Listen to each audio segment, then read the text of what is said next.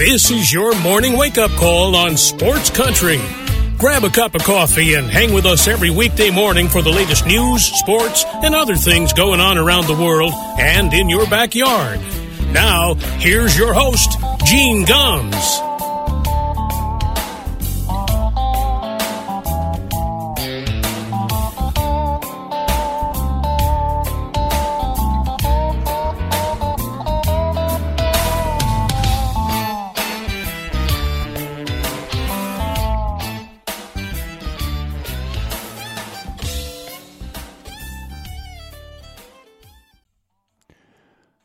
Well, good morning, everybody. It is 6 minutes past 9 o'clock here in Western North Carolina.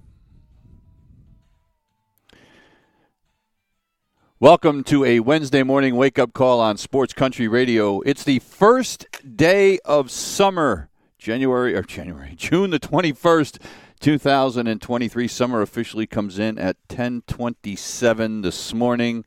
It is actually kind of a chilly day for the first day of summer here. Temperatures are only supposed to be in the mid-70s today. More rain coming in. I hope the weather is better where you are. We've had a couple of inches of rain in the last few days, and a lot more expected today and tomorrow. Hey, some good news, I guess, or some hopeful news, I should say, on the submarine that was lost, the submersible that was lost in the Atlantic Ocean that was going down to survey the wreck of the Titanic. It went down on Sunday about an hour and a half or hour and 45 minutes after it left its support vessel. It was not heard from again.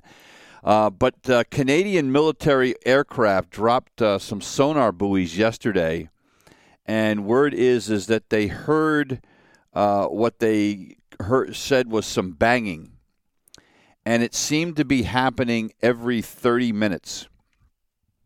Now, there's no guarantee that's what it is, but obviously the U.S. and the Canadian militaries have rushed more assets to the area where this noise was heard. Look, here's the deal. There's hope that it's from the submarine. We really don't know that. But even if it is from the submarine, if it is down as far as the Titanic wreckage is, which is between 12 and 13,000 feet, the chances of getting them back up safely are very slim. There's not a lot of technology to try to get them back up. And here's the other part of this, as I looked more into it yesterday. That submersible has 7 different backup systems to return it to the surface. Including sandbags. It's got these big lead pipes that drop off. There's also an inflatable balloon. One of the systems is designed to work even if everybody on the submarine is unconscious. So if they've been down there since Sunday and they haven't been seen on the surface, and none of these backup systems have worked, and some of these are mechanical systems. It's not like they even need to have power for them to work. If they haven't come back up with one of these safety features, that probably means that the submarine is somehow trapped or caught underneath something and can't get out. So even if they find them, the depth aside, if they're trapped under something, it may be impossible to get them out. I can't even imagine what the families are going through. But, look, there's a ray of hope. I guess that's all we can do right now is continue to pray. Their oxygen is scheduled to run out. They said they have about 4 days' worth of oxygen, so their oxygen will run out sometime tomorrow morning around 6, 7 o'clock in the morning. And it just, I don't know. Yeah, I don't, and it would be a Hollywood ending, right? If they find these guys, they find that submarine, this is a movie has movie written all over it. And there's still hope. They heard the banging. There's no guarantee that's what it is. But there's also some hope that maybe they're still on the surface bobbing around somewhere. But, the other part of it is they have a couple of communication systems. One of them is it's basically like text messages that went back and forth to the surface ship, and then they have safety pings that are emitted every 15 minutes that indicate whether the sub is still working. Now, if they've lost all power and they're bobbing on the surface, then those obviously wouldn't work. So, we'll see. But a slim ray of hope this morning, and again, that's kind of all we can count on right now. So we'll see what happens with that. Of course, the other news yesterday that came down was about Hunter Biden striking a plea deal with the federal government for tax and gun charges. And, of course, the Republicans have lost their ever-loving minds, and they're immediately like, well, this is, a double standard. And, obviously if you're a Republican or if you're a Democrat and you're the son of the president, you get off, with what they call a traffic ticket. These cases are not even close to the same, And look, here's the deal. He's going to plead guilty to having failed to pay federal income taxes in 2017 and 2018, which amounted to about $200,000. And supposedly he's already paid a good chunk of that back, had done that, I think, in 2021 or something like that. So some of it's already been paid back. And so,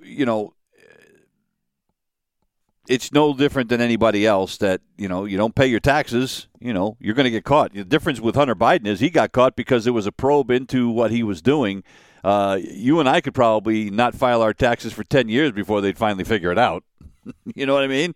But anyway, so that's the part of it. The other part of it is that he bought a pistol. And on the sheet for the background check, he lied because part of the background check is, are you a drug user? And he said no. And, of course, at the time that he bought it, he was hooked on crack cocaine. So he lied on that. And the other part about this is he never used it for a crime and, anything like that. And supposedly he only had the thing for about 2 weeks because his girlfriend threw the thing into a dumpster, got rid of it. So, look, did he lie? Did he do something wrong? Absolutely. Should he be held accountable? Absolutely. And he's going to be. He's probably not going to go to jail. He's probably going to get probation, unless the judge decides differently. But the Justice Department is going to recommend probation. So, again, but the judge could change, could send him to jail, but it's highly unlikely. But here's where this is night and day, and for the Republicans to come out and say that this is a double standard is just, come on. He didn't pay his taxes, which is against the law. I get it. He lied on a permit for a gun. It's against the law. I get it.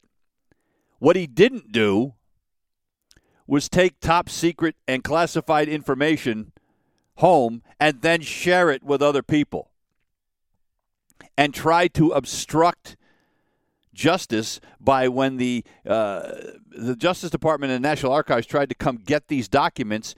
He didn't even turn them all over. He tried to hide them, tried to keep some of them. So this isn't even remotely in the same ballpark. One guy didn't pay his taxes, and the other guy played with national security because he's Donald Trump and he can do whatever he wants. It's not the same thing. But here's the problem. The problem is that you have people like Kevin McCarthy and Mike Pence and Ron DeSantis and all these other people saying, well, see, it's just it's a double standard. And the problem is that a lot of these people that voted for Donald Trump have the intelligence of pocket lint. And they're going to buy the fact that it's a double standard. That it's, this is all about the Joe Biden trying to take down Donald Trump so he won't lose the next election. Come on. Anybody with a scintilla of intelligence knows that these are not remotely the same thing. And look, Republicans have their own investigation going on, looking at Hunter Biden's business dealings, including the fact that he used to work for a Ukrainian gas company. But, this was looked into earlier, and nothing was ever found.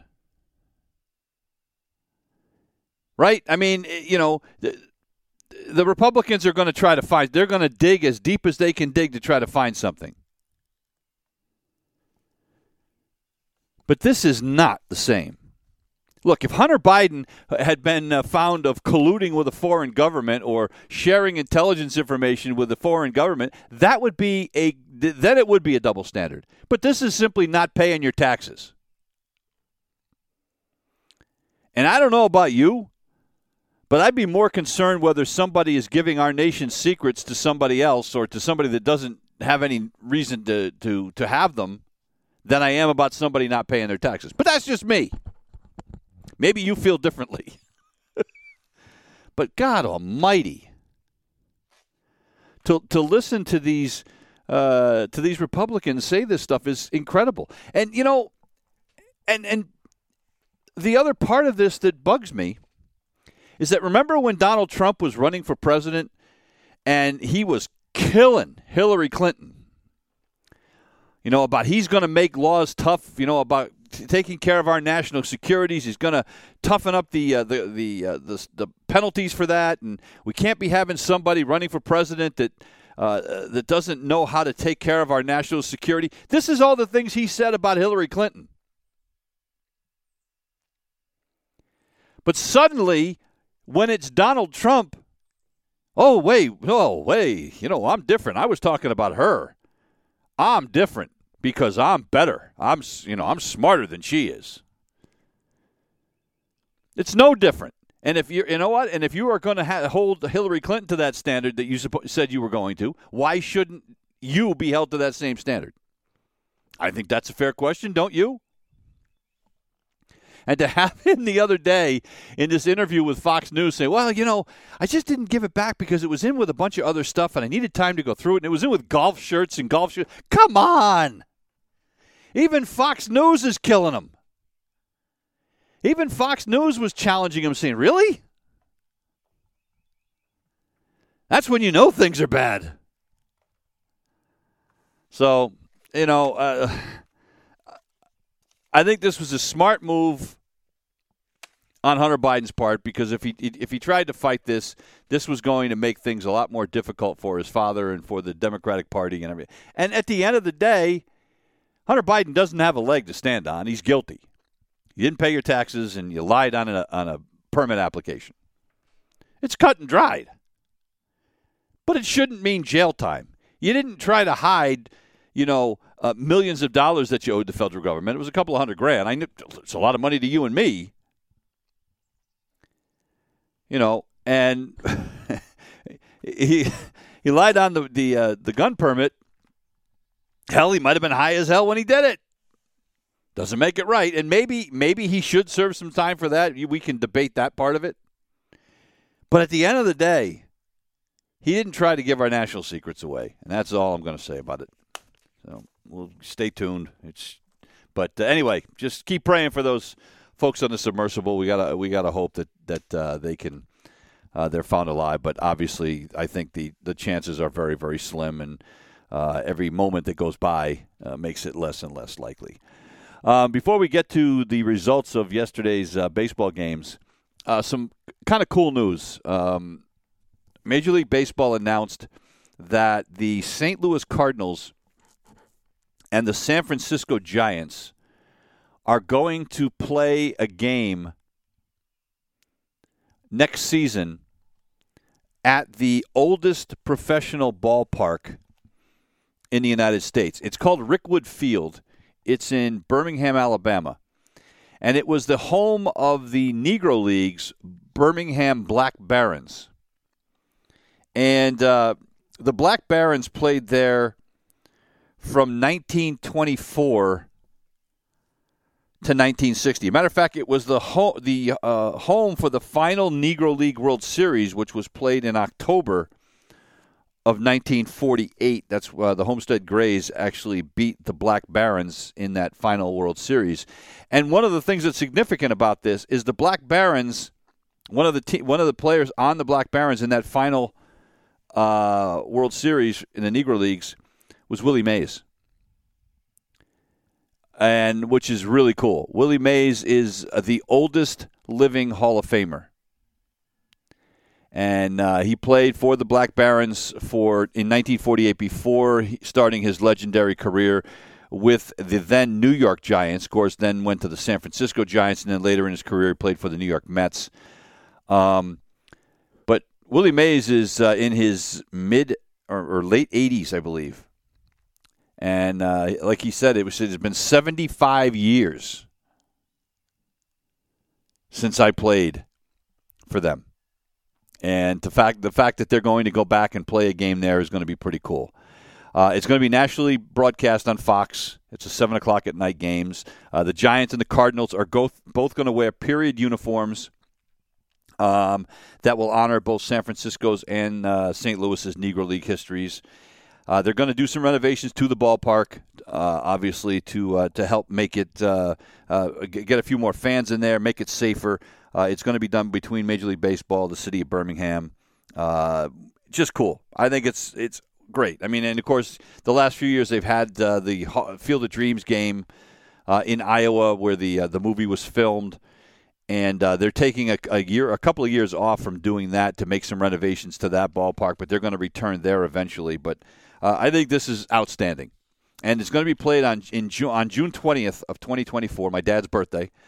But it's obviously going to be done around the Juneteenth celebrations and honor the Negro Leagues, and obviously Willie Mays, who hopefully will still be with us come June of next year. But I think this is phenomenal. And look, when you look at some of the people that played at that field, I mean, Henry Aaron played there. Negro League greats like Cool Papa Bell and Oscar Charleston, Josh Gibson, Buck Leonard, they all played there. Satchel Paige, Frank Robinson, Jackie Robinson, Babe Ruth played there, for goodness sake. There's also a minor league team in Birmingham now that's called the Birmingham Barons. And they're going to play a minor league game there a couple of days before this major league game. And the Birmingham Barons, the minor league team, have been playing at Rickwood Field since 1910. So this field is very, very old. I think it's going to be a great event.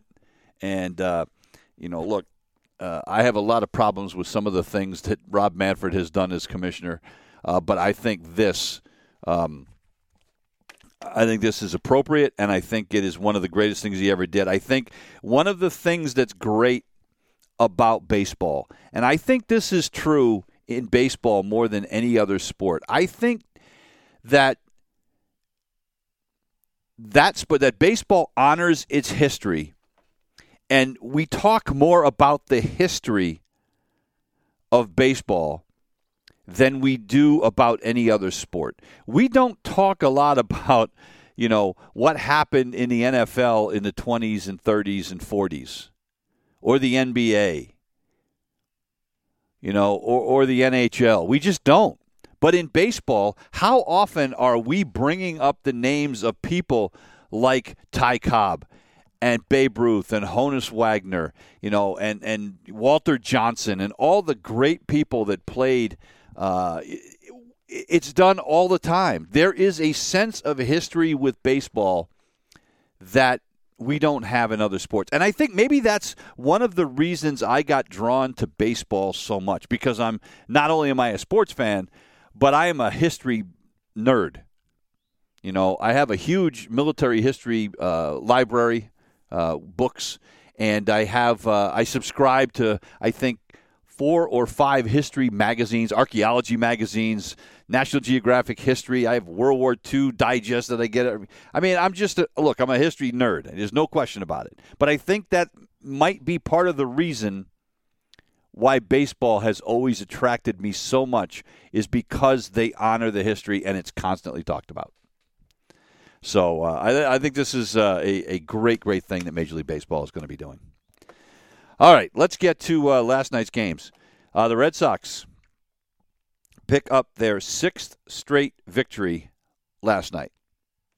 They are now 4 games over 500. They're and this is what's amazing. They're still in last place. And you want to talk history? Right now, what is happening in the American League East right now is historic. We have never had an entire division finish over 500. Now, obviously, early in baseball, there was the American League and the National League, and they weren't separated out into divisions. But since divisional play began, we have never had an entire division be over 500 for an entire season. And I would venture to say that it is close to a certainty. And we still have a long way to go. We're 75 games into it. We still have, 87 games to go. But I would say that it is almost a certainty that the American League East is going to have everybody over 500. The Red Sox are in last place. They have a .527 winning percentage. And the Minnesota Twins, on the other hand, the team that the Red Sox beat 10-4 last night, have a winning percentage of .486. They're 36-38, and they're in first place in the AL Central. The Red Sox last place record right now would have them in first place in the Central Division. It would also have them in first place in the Central Division of the National League. They'd be in third place in the NL West. They'd be in second place or third place in the AL West. I mean, it's just, you just up and down. What the Red Sox are doing and being in last place is incredible. 6 straight wins. Game and a half out of a playoff spot in last place. That's incredible. And look, there is a possibility. It's not likely, but there is a possibility that all the wild card teams will come from the American League East. I would say there's a decent chance of that. I mean, right now, Baltimore sits in second place. They're in the wild card. The Yankees are in third place. They're right now in wild card position. And the other wild card slot right now is held by the Angels, who are 41-34, but the Red Sox are a game and a half behind them. So, and the Toronto's a game behind them. So what they're doing is incredible. And last night's game was fun. It was a pretty good pitcher's duel for the first 3 innings. And Cutter Crawford was the best that he has been as a starter. He had been great out of the bullpen, but he had struggled as a starter with an ERA of over 7. Last night he pitches 5 shutout innings. Strikes out 5, doesn't walk anybody. Picks up his second win of the season. Bailey Ober was good for the first few innings. And then all of a sudden he gave up a couple of home runs. Adam Duvall with a blast went 426 to dead center. When he hit it, I didn't think it was going out. I thought it was going to be a fly ball to deep center. And matter of fact, the announcers didn't think it was going out either. And then a couple of batters later, Christian Arroyo does the same thing. It was his 3rd homer of the year. Christian Arroyo wasn't even supposed to be in the game last night. He was scheduled to have the night off. But 20 minutes before the game, Pablo Reyes, who was supposed to start at shortstop, had some abdominal soreness after taking infield, and they're not sure what's going on with him. He's day-to-day. But so 20 minutes before the game, they throw Christian Arroyo in the game. So you're in. Arroyo responded by going 5 for 5. He had 5 hits. He had never had more than 3 hits in a game in his career. He had 5 hits, 4 runs batted in last night. And, Masha Yoshida hit a home run that was one of the longest home runs the Red Sox had ever hit in the Twins' new stadium. It was longer than the one David Ortiz hit there several years ago. This thing was an absolute blast. 47 feet. His 8th home run of the year. He hadn't hit a home run in like 2 weeks. No, actually 3 weeks. And the Red Sox led 10-0. 10-0. Then they brought Corey Kluber in, and Kluber did his best to try to give the game away. He pitched 3 innings, gave up 5 hits and 4 runs. Gave up 3 home runs in the game. He has now given up a ridiculous amount of home runs. In 55 innings, he's given up 17 home runs. He's given up an average of 2.5 home runs for every 9 innings that he pitches, which, by the way, would be the worst in Red Sox history. And you wonder if Corey Kluber may have thrown his last pitch for the Red Sox. And I don't wish that on anybody, but he's 37 years old.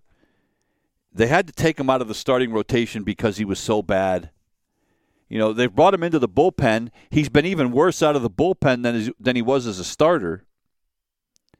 And if you're the Red Sox, I know you're paying him $10 million, but at this point, you can't bring him into a game. You brought him into a 10-0 game last night. Suddenly it's 10-4 in the 9th inning, and you got to get somebody else up in the bullpen because you're worried that he could give this thing away completely. So, Corey Kluber's had a nice career, and he's a Massachusetts guy, and I'd like to see him, finish out his career in Boston. But if you're Chaim Bloom and you're Alex Cora, isn't it time to just say enough? I mean, there's got to be one of the young kids from AAA's got to be better than this, right? It doesn't mean that you go out and, sign another pitcher or trade for another pitcher. Just bring up another young kid because he's got to be better than what we're getting out of Corey Kluber. And I felt bad for Corey Kluber. When you watched him last night, you could just see it's like I didn't want to cry, but I felt so badly for the guy. A guy who's won a couple of Cy Youngs, who was one of the most dominant pitchers in baseball when he was with Cleveland, and then suffered some injuries and was basically, didn't pitch for a couple of years, pitched pretty well for, Tampa last year. He was an average kind of pitcher, ERA in the low 4s, threw a lot of innings. But he doesn't have it anymore. And I think it's just time. I think it's just time to call it a career, and I think if you're the Red Sox, you have to move on. And if you're Corey Kluber, there's probably a part of you that almost wishes the Red Sox would pull the plug and put you out of your misery. And then take the rest of the year off.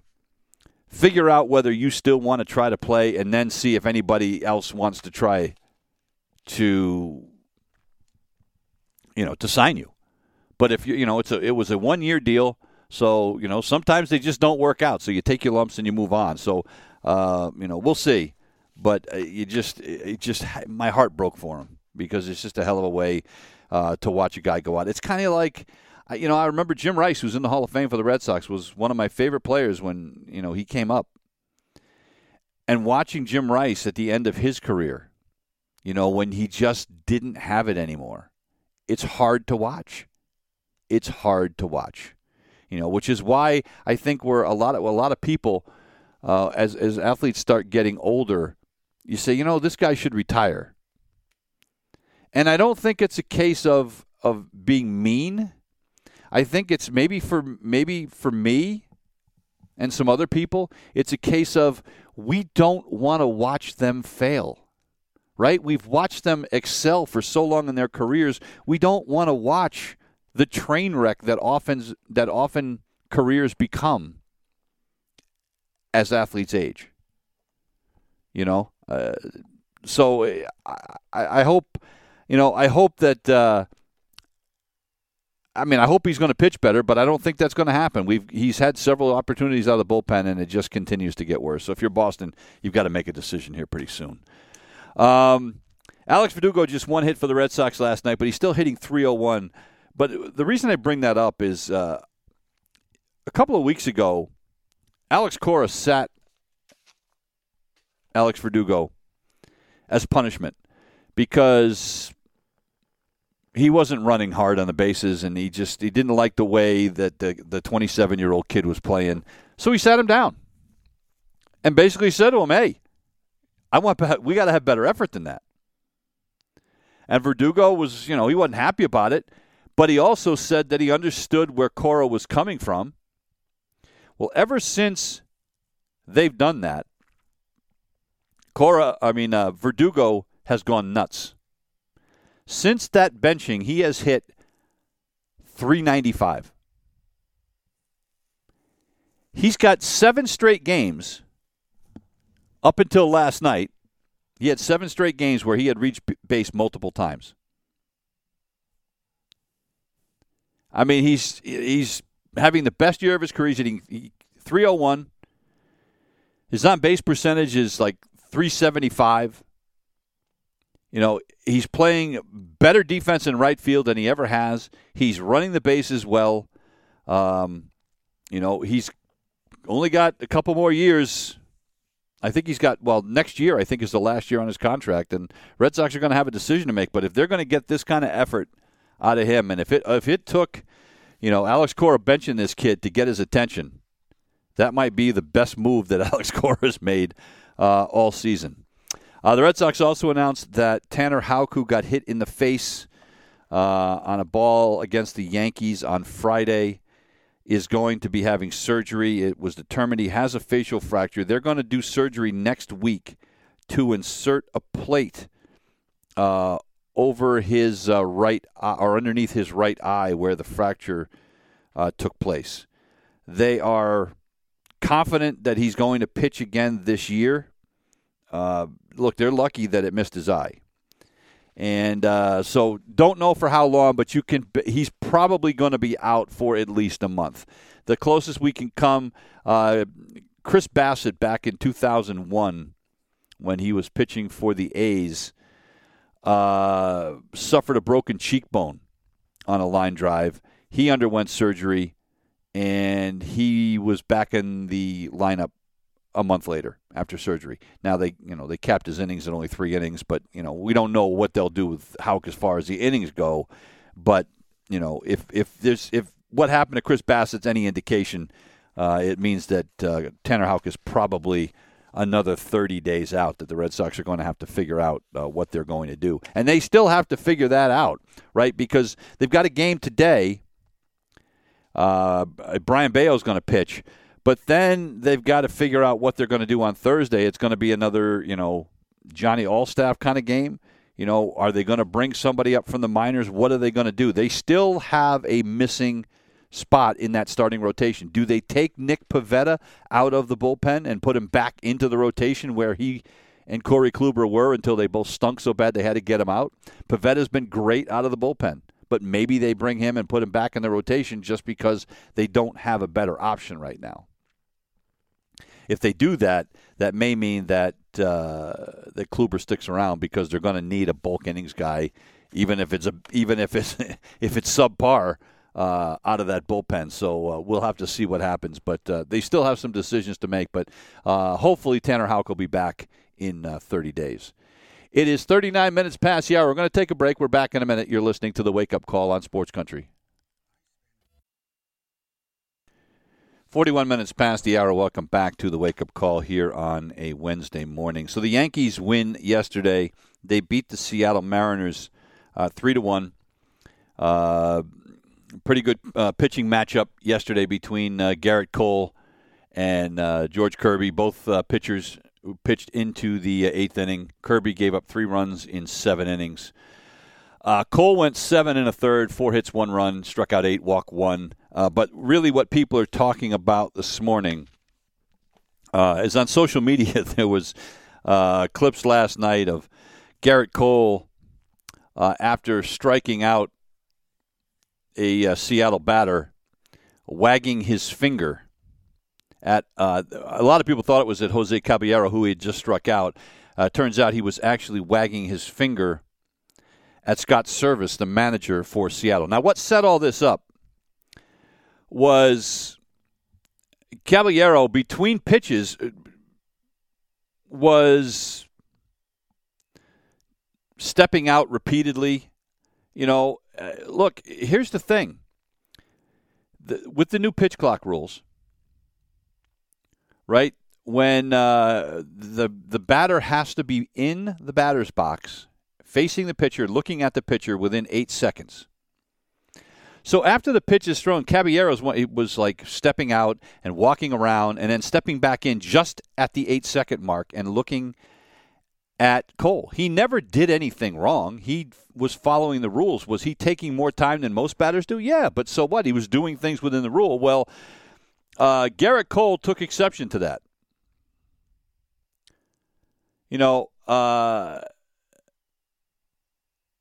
He took a called strike with 2 outs in the 7th inning, and then he was walked over to the edge of the batting circle and then back into the batter's box, and again was in there in time, fouls off the next pitch, walks around again, returns, and then called his timeout, which he is allowed. Each batter is allowed one timeout in at bat, the same way a pitcher can do the same thing. Well, Cole didn't like the fact that he was walking around and then calling the timeout. So he throws a 97-mile-an-hour fastball like 10 feet over his head as a warning, like, hey, don't be a jerk. And then he throws the next pitch, a 3-2 pitch, and he strikes him out. And then as he's walking off the mound, he turns to the Mariners' dugout, wagging his index finger over and over and over again. Supposedly, Service and the bench were yelling things at Cole. And, he was just saying, hey, don't mess with me. Now, people were like, eating that up on social media because it was controversial and people thought it was great. But here's the deal. Garrett Cole was 100% wrong here. Yankee fans may not want to hear this, but Jose Caballero did absolutely nothing wrong. He was following the rules with the new pitch clock, so get over it. And there's a lot of older pitchers, guys like, Max Scherzer and Justin Verlander, who have made it known that they're not fans of this new pitch clock. Well, get over it. It's the rule. There is absolutely no reason for, Garrett Cole to throw a pitch 10 feet over a guy's head because you're pissed off because he steps out of the batter's box, walks over to the on-deck circle, and then back to the batter's box, but is still in there in time. The kid's done nothing wrong. And as Scott Service said afterwards, he said, look, he said he plays by the rules. He gets in there at time. He said, people might not think it's right, but he's done that since he's been in the league. He's not going to change how he plays just because Garrett Cole doesn't like it. Right? I mean, so, and the Yankee fans ate it up. They gave, Cole gets a standing ovation when he comes off, but Garrett Cole was wrong. Period. Maybe he doesn't like the fact that the game only took 2 hours and 9 minutes. Maybe he likes to be at the ballpark for 3.5 hours. I don't know. But he needs to get over that. It's the pitch clock, and if people are following the rules, then he's got no right to do what he did. And I know it was 10 feet over his head, but you still threw the ball over his head, at his head. But the Yankees win, and they still sit in third place in the AL East. They're 9.5 games back, and they've still lost 6 of their last 10 games. So the two teams will play again today. It'll be Luis Castillo, who is the ace of the Mariners staff, 2.73 ERA, although he's lost 3 straight starts. First time he's done that since September of 2021. And then the Yankees are going to call up Johnny Brito from AAA Scranton Wilkes-Barre to make his first big league start since May 20th. So you'd have to think advantage Mariners. And again, the Yankees, one of the things they did last night that they have to be happy about is they won a game without Aaron Judge. The news is that Aaron Judge's toe, he got a platelet-rich injection into his ligament of one of the ligaments of his toe, and it seems to be responding. He had kind of his recovery had kind of plateaued, and it was a very rare injury that he had. It's something usually you see more in football players than you do in baseball players. But he did it banging, going through a wall, making a catch out in Los Angeles. So, and the Yankees have really struggled without Aaron Judge. I think they're 10-14 without him in the lineup. So they got a rare win with him without him last night. The Baltimore Orioles did everybody else in the American League East a favor last night. They beat the first-place Tampa Bay Rays 8-6 last night. Look, they built a 7-0 lead, damn near let it get away. Tampa scored 2 in the 5th and 4 in the 6th to make it 7-6. But then they get another run in the 8th, and the Orioles hang on to win this thing 8-6. Tyler Glasnow making his third start since coming off the injured list wasn't very good. Kyle Bradish pitched 5 strong innings, 8 strikeouts, only allowed 2 runs. Bullpen did its best to give it away, but good job. Bautista picks up his 20th save, getting the final 4 outs of the game, striking out 2 batters along the way. So the Rays lose just their 8th loss of the season at home. They now have a 4-game lead over the Orioles, who have won 7 of the last 10. And the story really for the Orioles, and, you have to laugh. We were just talking about the Yankees, how they've struggled without Aaron Judge. The Yankees had Aaron Hicks, right? Aaron Hicks was terrible for them. He was hitting 188. Well, they released him. And after he cleared waivers, the Baltimore Orioles picked him up. Since being released by the Yankees, he has 3 home runs and 7 extra base hits in 17 games for the Orioles. He had 1 homer and 3 extra base hits in 28 games for the Yankees. He's hitting .340 since he joined the Orioles in 17 games compared to the 188 he hit for the Yankees. Think the Yankees could use that right now? The Rays and Orioles will continue their series tonight. It'll be Tyler Wells pitching for Baltimore, and Taj Bradley will get the start for the Tampa Bay Rays. The Blue Jays win yesterday. They beat the Miami Marlins by a final of 2-0. A cooling off of the Marlins a little bit. The Marlins had been pretty hot, but Yusei Kikuchi, 6 shutout innings for Toronto. Yuri Perez, 6 shutout innings for Miami. This game went all the way down into the 8th inning before Toronto finally comes up with a couple of runs. Ernie Clement and George Springer with consecutive RBI singles in the 8th inning to give the Blue Jays the 2-0 victory. Jordan Romano picked up his 21st save of the season for the Toronto Blue Jays. So with the loss, Miami now 5.5 back of the Atlanta Braves in the NL East. Toronto still sits in 4th place in the AL East, 10.5 back of the Rays, and only a half a game ahead of the Red Sox, who, as I said, sit in last place in the AL East. We're going to take one more break. We're back in a minute. You're listening to the Wake Up Call on Sports Country. It is 52 minutes past the hour. Welcome back to the Wake Up Call. A few minutes left here on the first day of summer of 2023. The Astros and the Mets met last night. Justin Verlander going against his former team, the Astros, where he had excelled for so long. Won a couple of Cy Youngs when he was with the Astros. Well, last night the Astros got the better of him. They beat the Mets 4-2 last night. Verlander went 7 innings, gave up 8 hits and 4 runs, struck out 5. But Framber Valdez was better for the Astros last night. 8 innings, 4 hits, 2 runs, struck out 9 with 1 walk. Picks up his 7th win of the season.